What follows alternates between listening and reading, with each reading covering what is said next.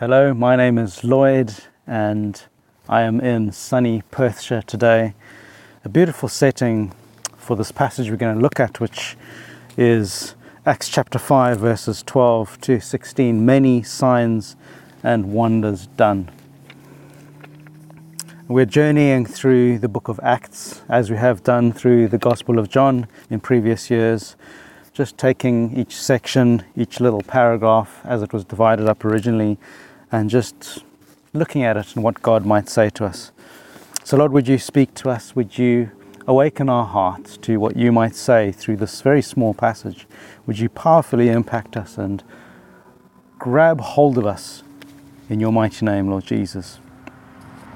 So previously, we had this very uncomfortable situation concerning Ananias and Sapphira, who both ended up dead after trying to deceive the apostles, leaving the early church in great fear as they heard what had happened. And today we're going to get back again, to the rapid progress of the church, which has been filling the earlier chapters, their prolific and powerful ministry that the apostles were displaying as they perform many signs and wonders as God empowers them. So we had began the chapter with a but. It says here, but a man named Ananias. And we paused to hear that story of him and his wife Sapphira. And we're going to pick up the story again with a now as the pace quickens again. So let's read it out. Acts chapter 5 verse 12 to 16.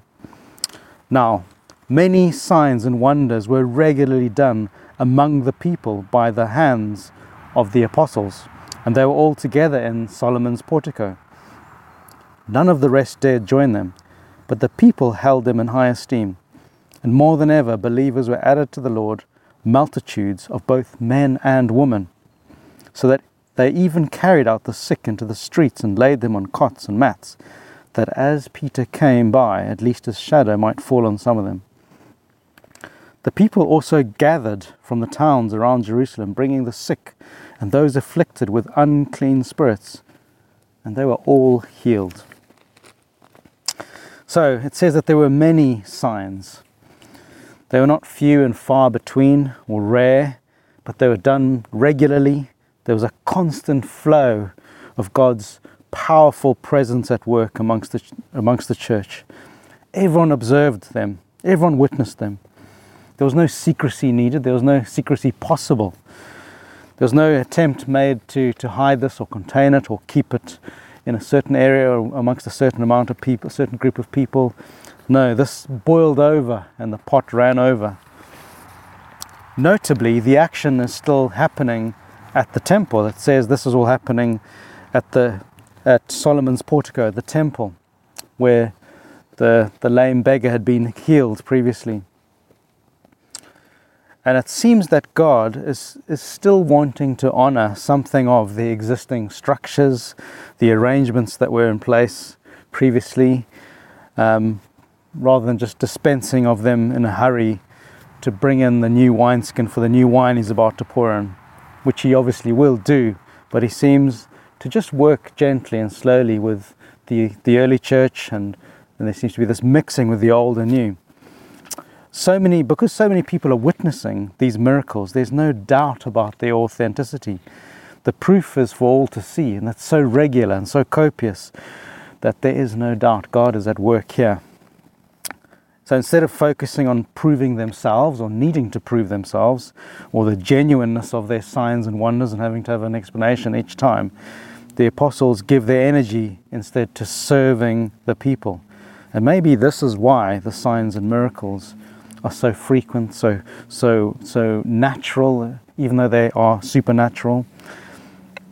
We can often stumble in our efforts to witness and evangelize in our society and our settings because we want God to get on board with our agenda, our plans, our mission. Instead, we should look at what these disciples, they just got on with what God had called them to. They got on with his mission, and God powerfully came alongside that and authenticated it. So the miracles were done amongst the people. The intent was to serve, to heal, not to contain in any sense. And it says that none of the rest dared join them, but the people held them in high esteem. So they did this in such a way that everyone held it in high esteem. This has been done so well because God is so present amongst these apostles. The effect of what happened to Ananias, however, and Sapphira causes a sense of, causes this. We don't want to join you guys. So there's this respectful honouring, but at the same time high esteem. So no one just casually joins them or assumes a role amongst them. Rather, people are seeing this, they're watching it, but they are saying this is a work of God. This is definitely God at work. And often we think signs and wonders must because of the nature, then they drive people away. They're weird and they need an explanation because they're so out of the ordinary, or someone might be offended, or the church maybe doesn't do that. They don't allow that. They want things in a nice structured way and do this, 5 minutes of that, 2 minutes of that, keep to the script. And so we don't expect great things from God, nor do we even attempt great things for Him. So when we exclude God from His church, there's almost like a dull silence, a frozenness, an apathetic mood that falls upon that church, and nothing really happens, nothing moves forward. The life drains away from that church family. And there's almost like a settling in to a substandard sort of existence. It's not living anymore, it's just existing. We're just doing these things, going through the motions. And it's tempting to leave signs and wonders and miracles out of our current experience as something that God displayed only at the beginning of His early church as it entered onto the stage, but not something for today. This position can be quite difficult because it means preaching things that we don't actually believe, or not preaching them and having to use incredible gymnastic abilities to sort of snatch at scraps that are left over whilst avoiding the core central themes and everything that requires God Himself to come in power with His miraculous presence. And so we tend to focus on man-centered things that are possible, humanly speaking, and exclude God from the equation. And it's important to see that there's no sense in the biblical narrative or the epistles that God would wait so long, thousands of years, to set up his early church, to set up this New Testament church, pour His Holy Spirit into her after the dreadful cross, the crucifixion of Jesus and His wonderful resurrection. All of that, just to have a few decades only of God at work empowering His church. Rather, if we look at the trajectory of church history, there's this ever-increasing sense of God's involvement, His power, His purposes, miracles and signs, almost scaling up as the work of the church encounters not only the Jewish world, but the Gentiles in an ever-increasing way across the world to the ends of the earth. So these signs and wonders demonstrate and also authenticate God's work very convincingly. And so we do better to be a trusting, if even semi-naive people, rather than a cynical and suspicious and doubtful and faithless people, always comparing to what we've seen in biblical accounts. And if we do that, we'll be tremendously encouraged, amazed, needing God for every step of church life. Sometimes what is known as the cessationist position, which means in essence that we don't expect any of the miraculous, anything outside of the ordinary to happen in today. So the gifts of the Spirit, God's, we shouldn't expect to see people being healed or people to be raised from the dead or any remarkable work of God. Let's just preach the gospel and see what happens. But don't really expect God's presence and power to come alongside that. And that position can often, understandably, be driven by previous disappointment or excesses, and it's easier to just pack it up and throw it all away rather than doing the hard work of discerning God's heart, God's work through imperfect vessels, imperfect people. And so we can often then either say or create a culture where signs and wonders, healings, the gifts of the Spirit, the freedom of the early church are only for super Christians or weird Christians, but not for normal experience, not for everyday Spirit-filled believers in a Spirit-filled church community. But just remember how it's mere weeks ago that these apostles who are now doing these miracles and signs and wonders were not so deserving of the title of an apostle. Some were worse than others, but they were all in general despicably incapable, doubtful and feeble, denying Jesus and doing much worse. These miracles, you might say, are performed by a different set of apostles who are now all recently filled with God's Holy Spirit. They've encountered the risen Christ, and they've only recently been restored to their proper place in the church. So don't discount yourself from being a servant of God, being used by God in some miraculous way.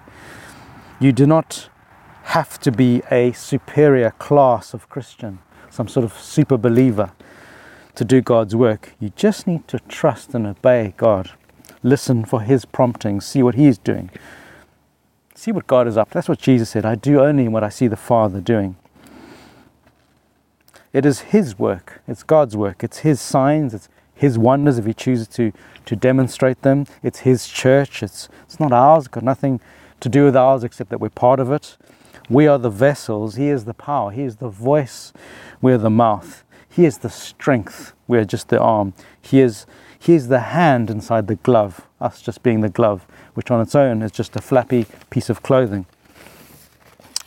And it says, more than ever, believers were added to the Lord, multitudes of both men and women. So you have the scribes, Pharisees, and Sadducees in this sort of sense of a decreasing, less powerful role being phased out, whilst the early church bounds and leaps, and there's a sense of increasing power and joy and confidence as they embrace God's plan and His person and His power and His presence amongst them. So these two worlds, one kingdom is sort of fizzling out, the old scribes and Pharisees and the religious elite, and that whole system is being replaced. It was a shadow, and now the reality is coming forth. And here is God's Spirit-filled community, has called out people. And it says here that when we read this, we see that God has chosen to authenticate His church by working mightily amongst them, which means that I guess a key requirement for God's church is that God is present amongst them. If God's not present, then that's not a church. If God's not there amongst that group of people, if they've abandoned Him, if they don't trust and believe in Him, then that's not a believing people. Here it says believers were added regularly, frequently. That's what Christianity is not primarily doing. Of course, there's lots of things to be done, but it starts off with believing. That's where the roots are. Believe in the Lord Jesus and you will be saved. And that's what we explored in the Gospel of John and earlier in the book of Acts. So the effects of what happened to Ananias and Sapphira only serves to grow the church. You think that sort of a scandal might stop the church. Everyone stops going. But here we see that aided by the powerful evidences of God at work amongst His people, the church instead grows. The growth of the church is notable amongst women. Multitudes of women are flooding in. And we saw during Jesus' ministry, His life, how He honored women in His ministry. He protected women who were in danger when they were subject to harmful situations. He stood up for the rights of women when they were put down or downtrodden, ignored and despised. The Jewish religious elite were often recorded, as we saw in the Gospels, as taking advantage of widows, trying to manipulate situations to tear people down, the vulnerable, Jesus, in stark contrast, empowered, lifted up ladies in his ministry. Those that he met in the course of his life, he empowered, strengthened, freed, and gave them a place in his ministry. This was evidenced by these multitudes of women being drawn into the early church. They sensed a freedom, they sensed an openness, they sensed the grace of God upon them. When they look back to Judaism and that system where they were essentially rejected and treated very badly in some circumstances, or used. You remember that time when Jesus, where that woman caught in adultery was brought before Jesus, and they were essentially using her for their own ends, trying to manipulate a situation to bring down Jesus. But Jesus so redeemed the situation that woman was not only restored, forgiven, and brought back into the fullness of her life, but the Pharisees and the scribes, they were just told off. They melted away from embarrassment. Jesus dealt with her sin, but he also restored her. So the woman in the early Jewish system, they complied with the religious ceremonies, but they felt drawn into this early church. Jesus and his followers, they were enthusiastically, joyfully, and freely brought in to this early church and the freedom that they had. Jesus attracted sinners, tax collectors, prostitutes. Children were comfortable with him. Women were comfortable with him. Those who were outcast, demon-possessed, leprous, you name it, Jesus drew them into his early church. They were not a problem to be solved, but people to be loved and cared for. The religious elite saw women as not suitable for roles in the church, or to be discipled, or to be invested in, to be of service to the wider church and society. Jesus came and smashed that model of ministry, and he instead exalted women. He gave them strength and empowered them. He restored them to their role in the church. He opened up the door to this resultant early church growth that we read about today, where all the women, multitudes are coming in. They felt engaged, they felt joyful, they had this joyful participation from all these women. They all came in joyfully and enthusiastically. And there's always room for more people to be added to God's church. A church that feels like it's a club and only for insiders, of people who sort of know the lingo or know the list of things, know the rules and know the inside language. That's often a church that's left behind the core calling of the gospel church, which is to seek and save the lost, just like Jesus came to do. Jesus has a role for every believer in his body, his bride, his church. So why don't you today join in the action? Be devoted to Jesus' body, his church, his bride, your church. It says so that they even carried out into the streets people and laid them on cots and mats, that as Peter came by, at least his shadow might fall on some of them. So this early church really did care for the business of the city. They cared for the people of the city. They cared for the illnesses. They cared that they would be made whole. They tended to the needs of this broken world in such a loving, caring, and powerful way that God just really came amongst them. The city came to the disciples of Jesus to be cared for and healed. They were drawn to this loving, grace-filled community, powerfully at work.